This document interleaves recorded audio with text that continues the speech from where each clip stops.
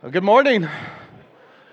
You might need 6 or 7 minutes. You did really well at 5 minutes of one anothering. Good job.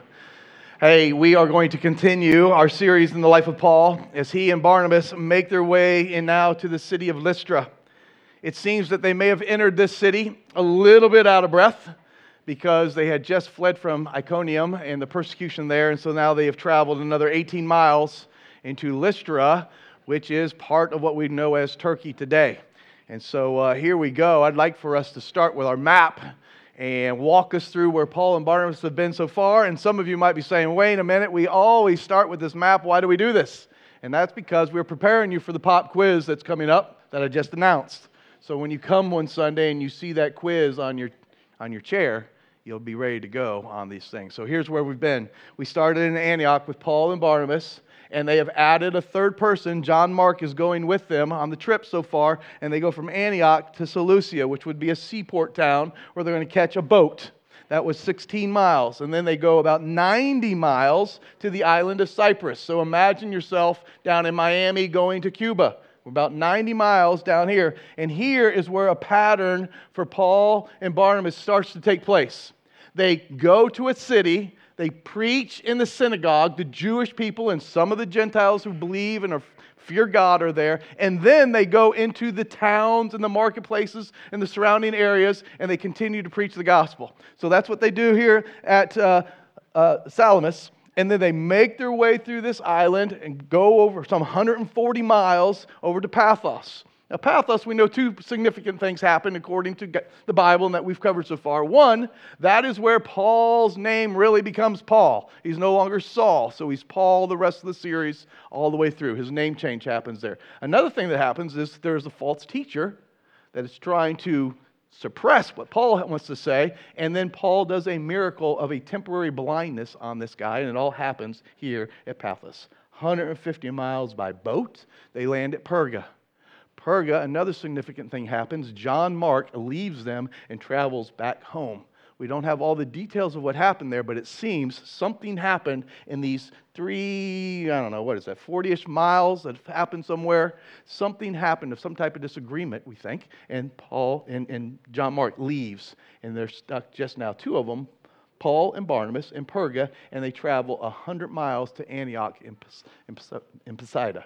Now, these 100 miles, rough terrain, hard incline, think Stairmaster Plus. Like, it is not an easy track to get here. So they travel 100 miles, and again, the pattern is in place. They get to the town, they preached in the synagogue, things are going well at first, but it seems that Paul and Barnabas always wear out their welcome, and they're starting now to flee town because of thoughts and talks of persecution.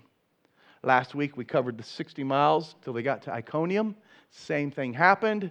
Same preaching in the synagogue. Same preaching in the town. Spreading the word. People receive it for a little while. But then it turns bad and they run again. And so this is where we are 18 miles later in Lystra. So if you add it all up, it's roughly 574 miles traveled by foot and by boat. Quite the trip. All for the sake of the gospel. And if you're wondering, when is this series on the life of Paul going to end? Let me just say that Paul's missionary travels over the course of his life easily exceeds 10,000 miles. And that was just walking alone. So, it's not the time to ask that ever-famous traveling question, are we there yet? It is not. We are just getting started, and here we are in Lystra. What do we know about Lystra?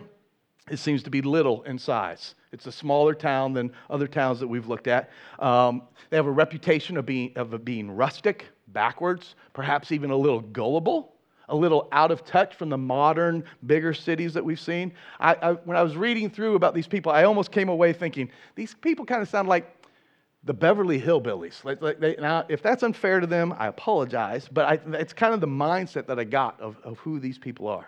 But what makes this experience in Lystra so different and so significant for Paul and Barnabas is that it's the first time that they are going to be ministering to exclusively or nearly exclusively pagan people. Like, this is a town made up of mostly Romans, mostly Greeks, and just a small number of Jews. And these people have their own little language, native language here. The Lysonians spoke their own language. So it's going to be a little bit of a challenge. Because there were so few Jews living in Lystra, the town did not have a synagogue. The Jews would have to worship on their own or in their homes instead of at a synagogue. So what I want you to see here is that the normal pattern of preaching is not happening in Lystra. It is straight street evangelism, if you will. And it makes for one of the most dynamic accounts in all of the book of Acts. And I want to read it to you as told by Luke. So, if you have a Bible, or it'll be on our screen as well, it's Acts 14, 8 through 20. In Lystra, a man without strength in his feet, lame from birth, and who had never walked, sat and heard Paul speaking. I wonder if Paul was speaking about Jesus and how he healed the sick and gave sight to the blind and made the lame to walk. Maybe. But Paul, after observing this man with no strength in his feet and lame from birth closely, and seeing that he had faith to be healed, Paul said in a loud voice, "Stand upright on your feet." And he jumped up and he started walking around. Now remember, in this series, we've already discussed that Paul and Barnabas have received special authority, special power by the Holy Spirit to do miraculous signs and wonders. And that is on full display right here. You can see it two ways. First, there is no way one person can look inward at the faith of another person and see that they have faith. And yet that's exactly what it says happens right here. After observing him closely and seeing that he had faith to be healed. This is a unique kind of seeing. This is a Holy Spirit kind of seeing. Second, Paul says, "Get up." That's not normal either. People power can't do stuff like that. This is a spiritual power, a Holy Spirit power. It's a miracle. The grown man, whose name is not given here in the text, who has never stood up on his own 2 feet, who has never walked a step in any day of his life, now stands up, he jumps up, and starts walking around. Imagine being there, the guy who's always in the way. The guy who's always on the street corner, asking, helping, begging for money and needing help all the time. That guy is now walking and leaping and praising God. And the people in the town are wowed by it. Look at it, verse 11. Really impressed. When the crowd saw what Paul had done, they raised their voices, saying in Lycaonian language, that's again a language that Paul and Barnabas don't understand, "The gods have come down to us in the form of men."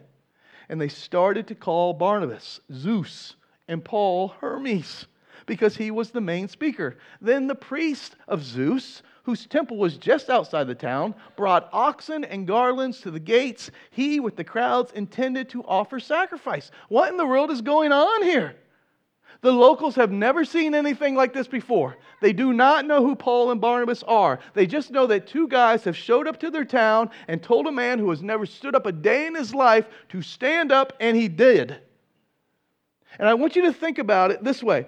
All of their life, they have been told certain stories. They have believed certain stories about the gods of mythology growing up. We see that by naming them Zeus and Hermes.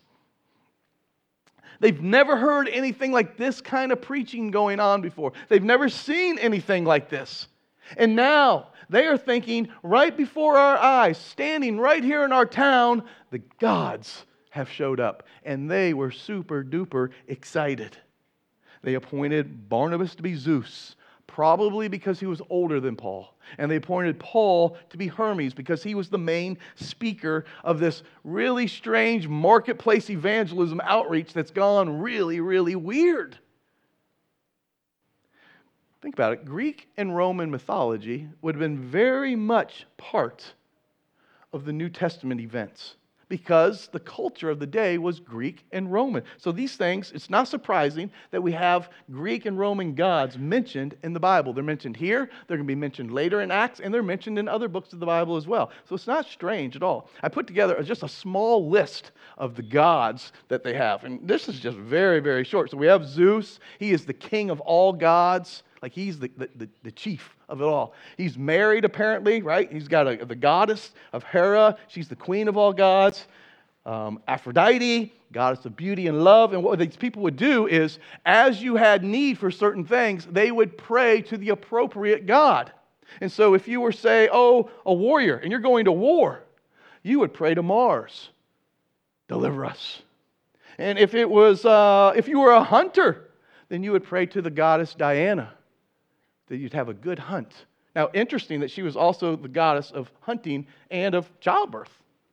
Interesting combination on how that all works together. I don't understand all that, but this is what they would do for it, right? And then you got Demeter, goddess of agriculture and grain. If you were a farmer or you had a garden growing and you wanted it to be plentiful, then you preach to Demeter.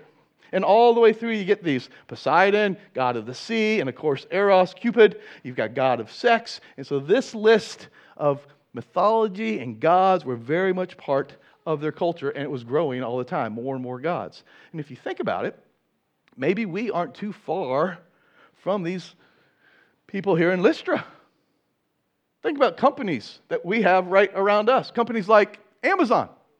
Amazon in Greek mythology, it's a member of a special race of women warriors. Check out some of your shoes. Nike.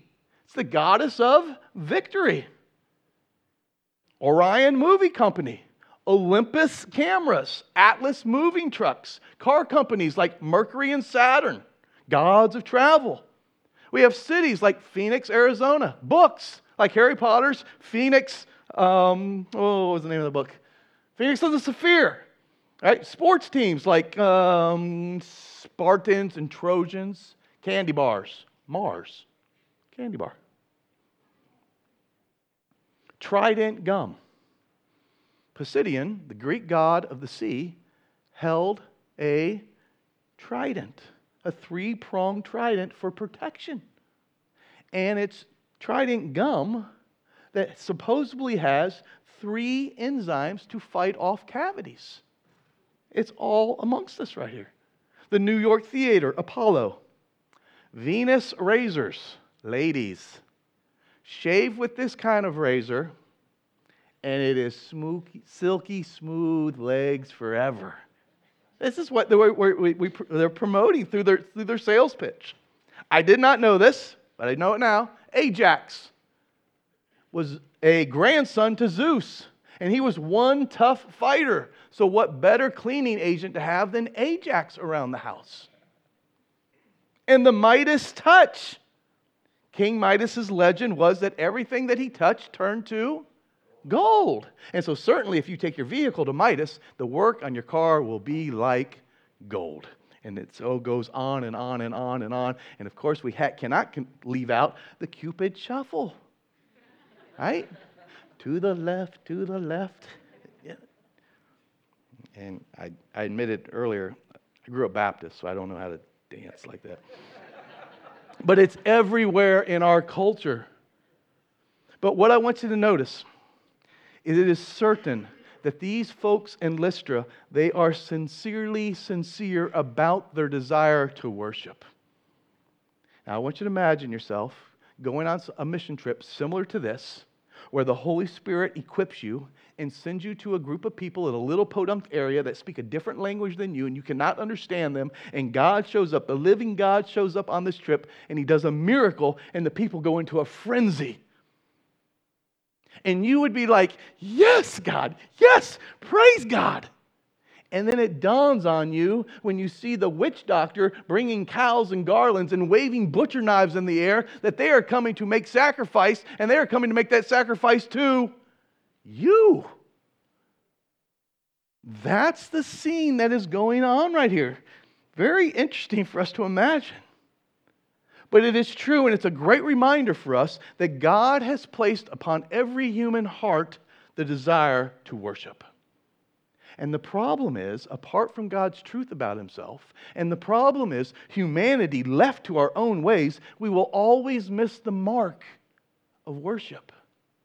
We'll worship something less than God, and that's exactly what's happening in Lystra. Verse 14, at first, Paul and Barnabas, they didn't understand what was going on, but once they did, they completely reject the idea of being worshiped. 14, the apostles Barnabas and Paul tore their robes. That's an act of grief. When they heard this, and they rushed into the crowd shouting, "Men, why are you doing these things? We are men also, with the same nature as you. And we are proclaiming good news to you that you should turn from these worthless things to the living God, who made heaven, the earth, the sea, and everything in them." Paul and Barnabas are pumping the brakes as fast as they can and as hard as they can, now that they realize that these people are not worshiping the living God, they are worshiping us. And they give 2 ways that they specifically plead with them to stop doing this. First, they say, in a very direct and I would say bold manner, they tell them, everything you are doing is wrong. Imagine being told that. Believing something all your life and then being told everything is wrong. Your gods are fake.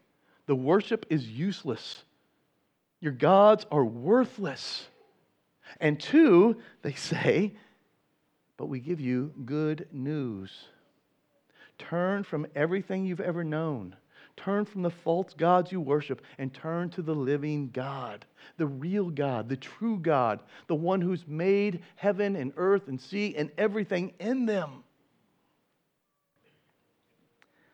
And so I think that the right way to look at these people is not like condemning.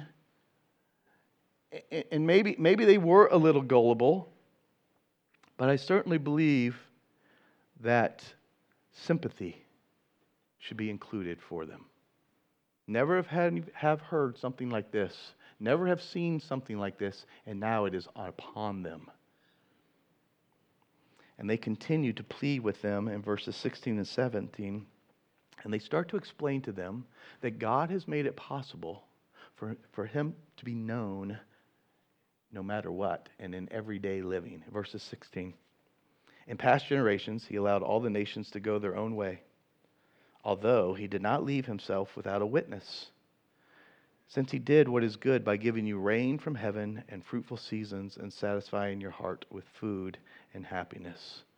Paul is pleading with them to consider what we sometimes call the common grace of God. Like rain from heaven. It does many good things for us. But have you ever thought of it? That the primary reason for rain is to serve as a witness to the living God? Fruit growing on trees serves as a living witness to the living God.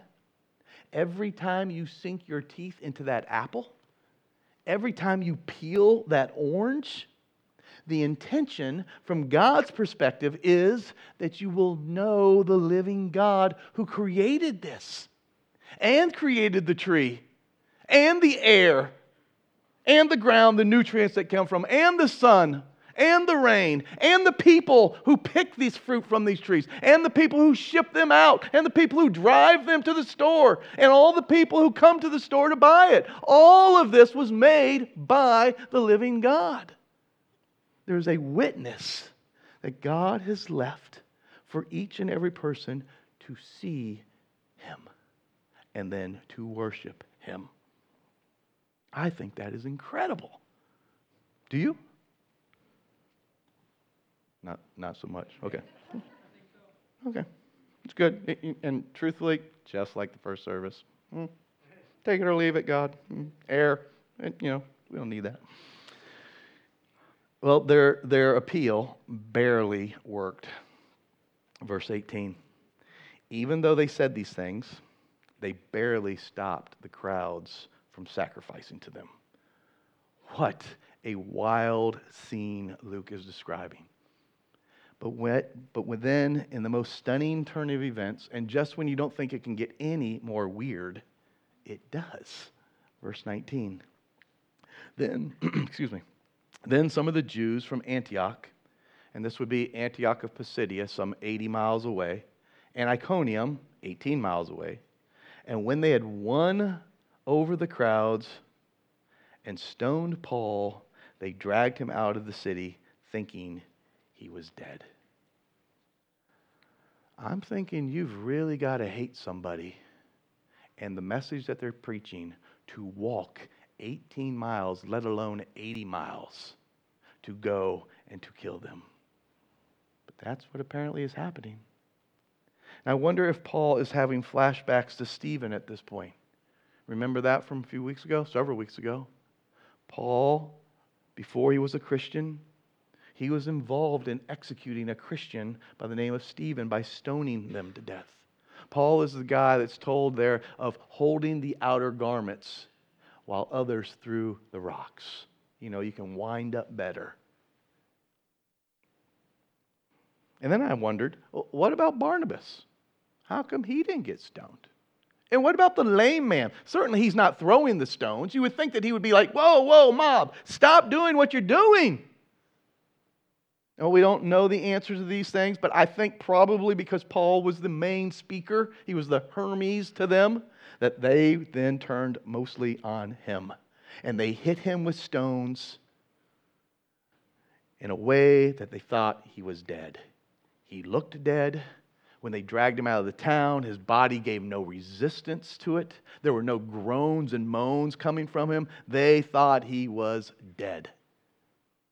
Verse 20. After the disciples surrounded him, he got up and went into town. The next day he left with Barnabas for Derbe. Walked back into town? That seems like the last place I'd ever go. And that's what he does. And the text doesn't say what happened when he walked through town, but I got to think, here comes Paul walking right down Main Street after everyone in the town thought they just had killed him. I wonder what was going through their minds. And perhaps this getting up and walking downtown, perhaps that was a miracle as well. Because you don't just get pulverized with rocks, knocked unconscious, possibly broken bones, likely lacerations all over you, head injuries, concussions, internal bleeding, and then just get back up and walk into town. It could very well be that something special happened when the disciples surrounded him. But wait, disciples? That ends with an S. That makes it plural. Well, who were the disciples? There was Barnabas. Maybe the lame man. I wonder if others believed as well. Seems to be that way. Maybe. But whether they believed it, others believed it or not, or if it was just the lame man, Paul would say it was worth it. And really, Lystra marks for us, it's just the first of a really long list of persecution to come. We've kind of seen it coming, though, haven't we? As we've gone through the map, right? They preach the word, and there's a plan to make persecution, and they get out. They preach the word, and the people are coming to get them. The plan's been put in place, and they get out. But here in Lystra, they get them. The persecution is to come. And really, if you think about it, Paul still has 9,500 miles to go. And it is a long list of persecution to come. In fact, I want to show it to you in 2 Corinthians chapter 11. Paul gives us a summary of his hardships. He says, my life has been a life of, starting in verse 23, of far more labors, many more imprisonments, far worse beatings, near death many times. 5 times I received 39 lashes from Jews.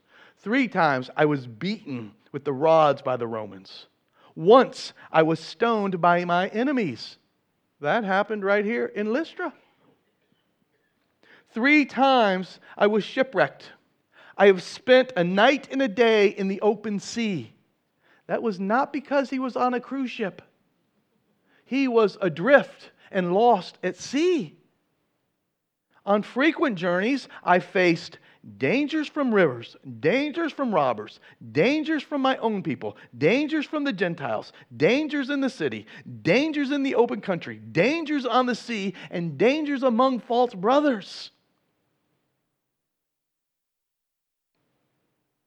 Is the word danger said enough to get the point? Verse 27, labor and hardship, many sleepless nights, hunger and thirst, often without food, cold, and lacking clothing. Not to mention other things. There's this daily pressure on me, my care for all the church. Whew. It was a life of hardship and sufferings for Paul. Well, that's the life of Paul in Lystra. Now what?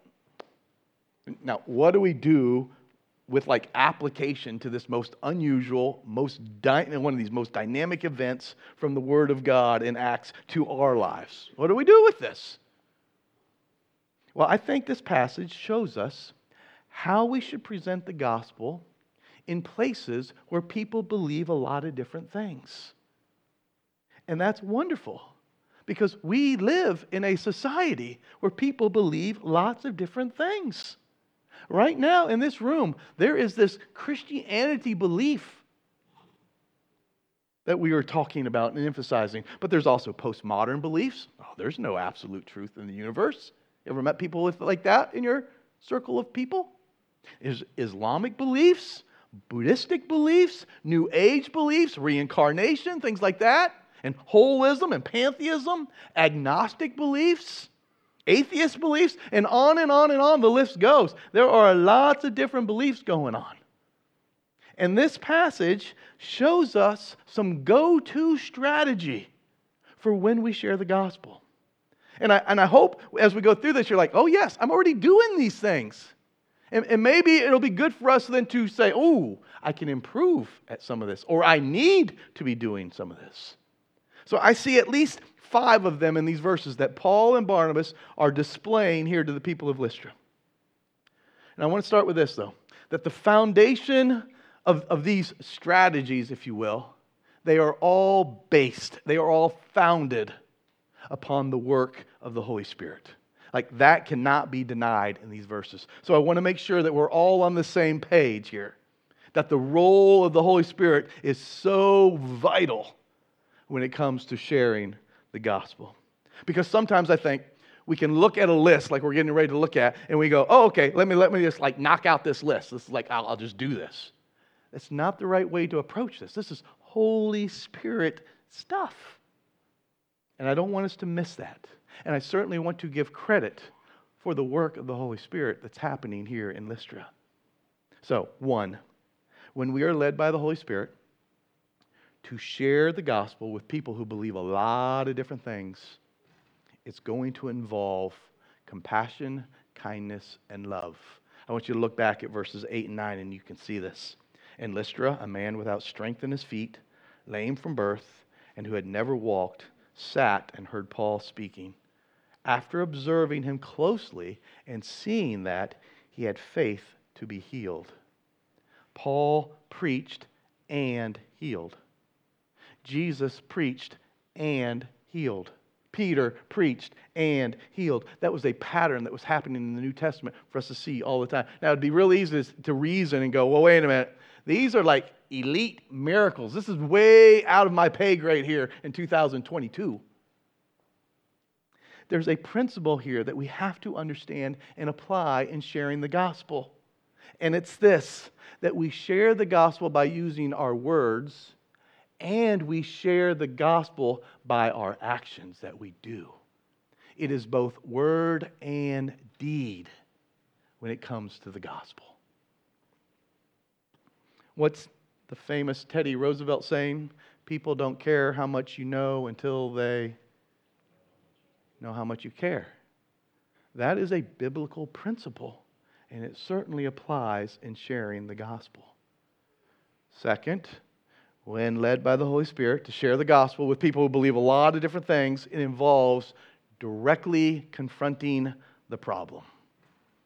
Now, some of you are like, oh yeah, that's me. I am the directly confronting person. I don't like you probably very much. I'm not that, right? But this is a point that we see right here from Paul and Barnabas. And the thing is that the people in Lystra, and for us today, the problem is the same. Idolatry. Everyone is living for something. Everyone has a master. Whatever is your purpose in life, whatever it is that controls you, that is your master. And the problem with idolatry is that it underdelivers. And what's amazing is most of us have lived long enough to experience that, and we do it anyway. It promises much, but it gives little. It dupes us. It does not satisfy. John Calvin was right when he said that the human heart is a perpetual idol factory. Humanity, we just keep producing them around the clock. Inventory may be low in Publix on some things, but inventory is high when it comes to idolatry in the human hearts. And in verse 15, Paul gives the remedy for this. He says that you should turn from these worthless things and turn to the living God who made heaven, the earth, the sea, and everything in them. That's the gospel. Turn from idols. We must lovingly and kindly, but oh so very directly, tell people to turn from idols. We know the idols of the land. We know where we are tempted to serve. Money. Like, if you are controlled by money, then you have to do whatever it takes to get it and to keep it. Fame. The travesty of social media is that it's thinking that we can build our own little universe with me right at the center. And then I can compare myself to you in your little universe. How many likes do I have? How many friends do I have? We get this really hungry power thing for fame and friends, and we love it. Money will fail. God will not. Careers will fail. God will not. Power will fade. God will not. Fame will come and go. God will not. We must identify the problem when we share the gospel. And any gospel that says, stay as you are and keep doing what you're doing is not the gospel that Paul was preaching in Lystra. And oh, that is becoming very much the norm gospel spreading throughout the country.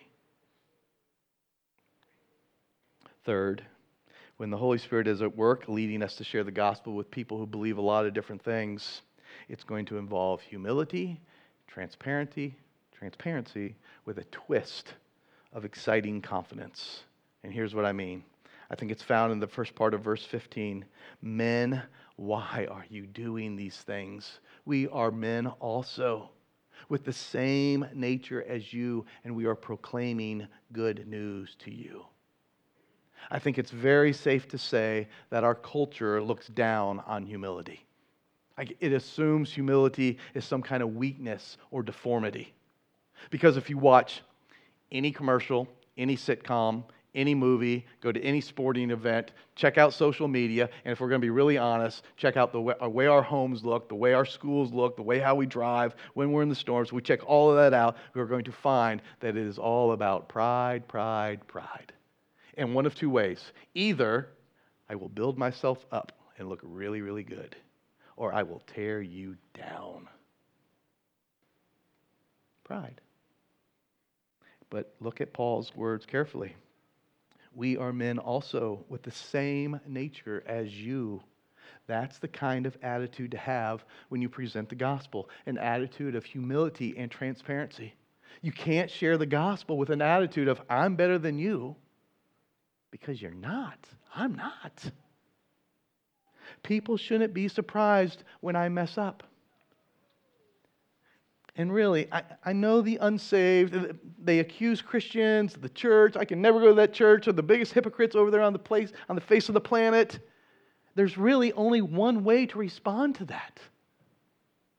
Yep, you're exactly right. And then go on to really blow them away and let them know that they would be shocked to know what kinds of thoughts go through my mind. And they would gasp if they knew the temptations that were on my heart. Now, don't fire me, but I think that is true. We can't come with the gospel as a holier than thou.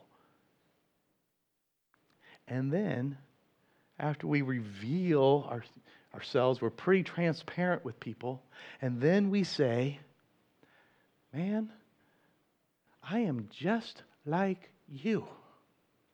But here's the twist. I have incredibly good news to share.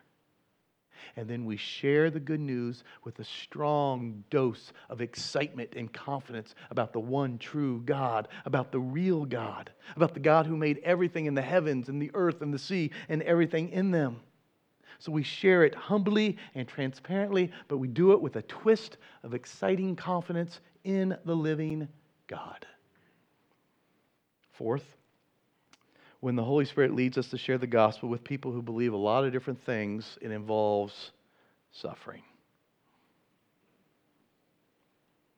And the temptation is to just brush over this real fast because no one likes to talk about this. But verse 19. Then some of the Jews came from Antioch and Iconium, and when they had won over the crowd and stoned Paul, they dragged him out of the city, thinking he was dead. Why does it have to be like this? Why does it have to be hard? Why suffering? And the simple but hard reality answer is this: it is part of a Christian's calling. 2 Peter 1:21 says, "For you were called to this." Called to what? Suffering. "Because Christ also suffered for you, leaving you an example that you should follow in his steps." That's hard. But God never allows suffering without a purpose. And in my preparing for this week, I came across two quotes that I made a slide for us, and I want us to see them. One from Tim Keller and C.S. Lewis. And I thought they just kind of hit the nail on the head. One of the main ways we move from abstract knowledge about God to a personal encounter with him as a living reality is through the furnace of affliction. Affliction moves people into relationships with Jesus. It's kind of a weird way to think it, but that's what happens often. You probably have somewhere in your life, somewhere where you would account, things were really, really hard, and it drew me to Jesus. And then for those who are Christians, are believers, we can understand that affliction, it lets Jesus become that rock. Like, don't you find yourself running to the rock? Sometimes we may try to run to something else first, but we recognize, no, Jesus, you are what I need during affliction.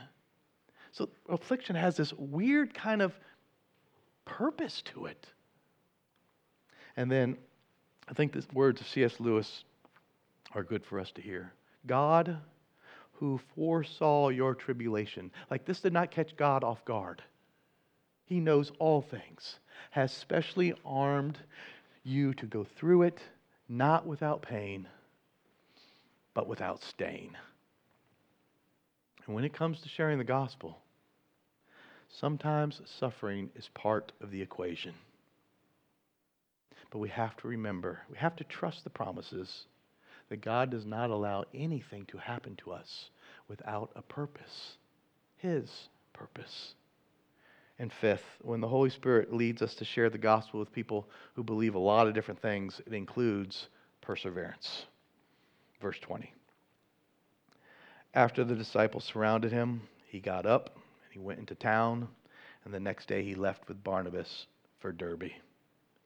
And guess what they did there? The same thing over again. Where's the synagogue? Point me to the synagogue. Share the gospel. Let me get to the marketplaces. Share the gospel. Perseverance. Stick-to-itness. It is mandatory when it comes to sharing the gospel. If there was a list of words that described a Christian's life, described a Christian's journey on this side of heaven, perseverance would be near the top of the list. It is a grind. And it is why our reliance on the Holy Spirit is so, so vital. So we share the gospel with compassion, kindness, and love. Do it directly, confronting the problem. Humble transparency with a twist of exciting confidence. There could be suffering. And do it with perseverance. Perseverance, relying on the Holy Spirit, because there are people who need to turn from idols and turn to Jesus. Let's pray.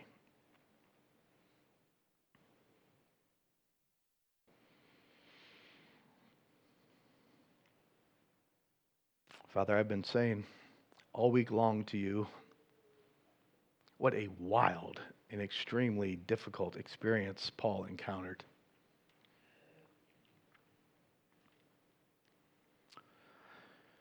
Let us learn well from it. And I want to ask that you just be gracious to us as you shape us into messengers of the gospel. That you would do the work, do the work that you intend in me and in everyone else here. Do the work in us.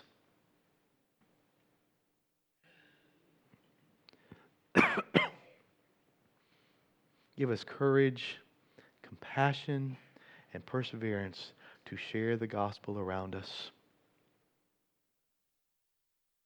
And in a way that keeps turning the hearts of people to yourself, to your Son. In Jesus' name we pray. Amen.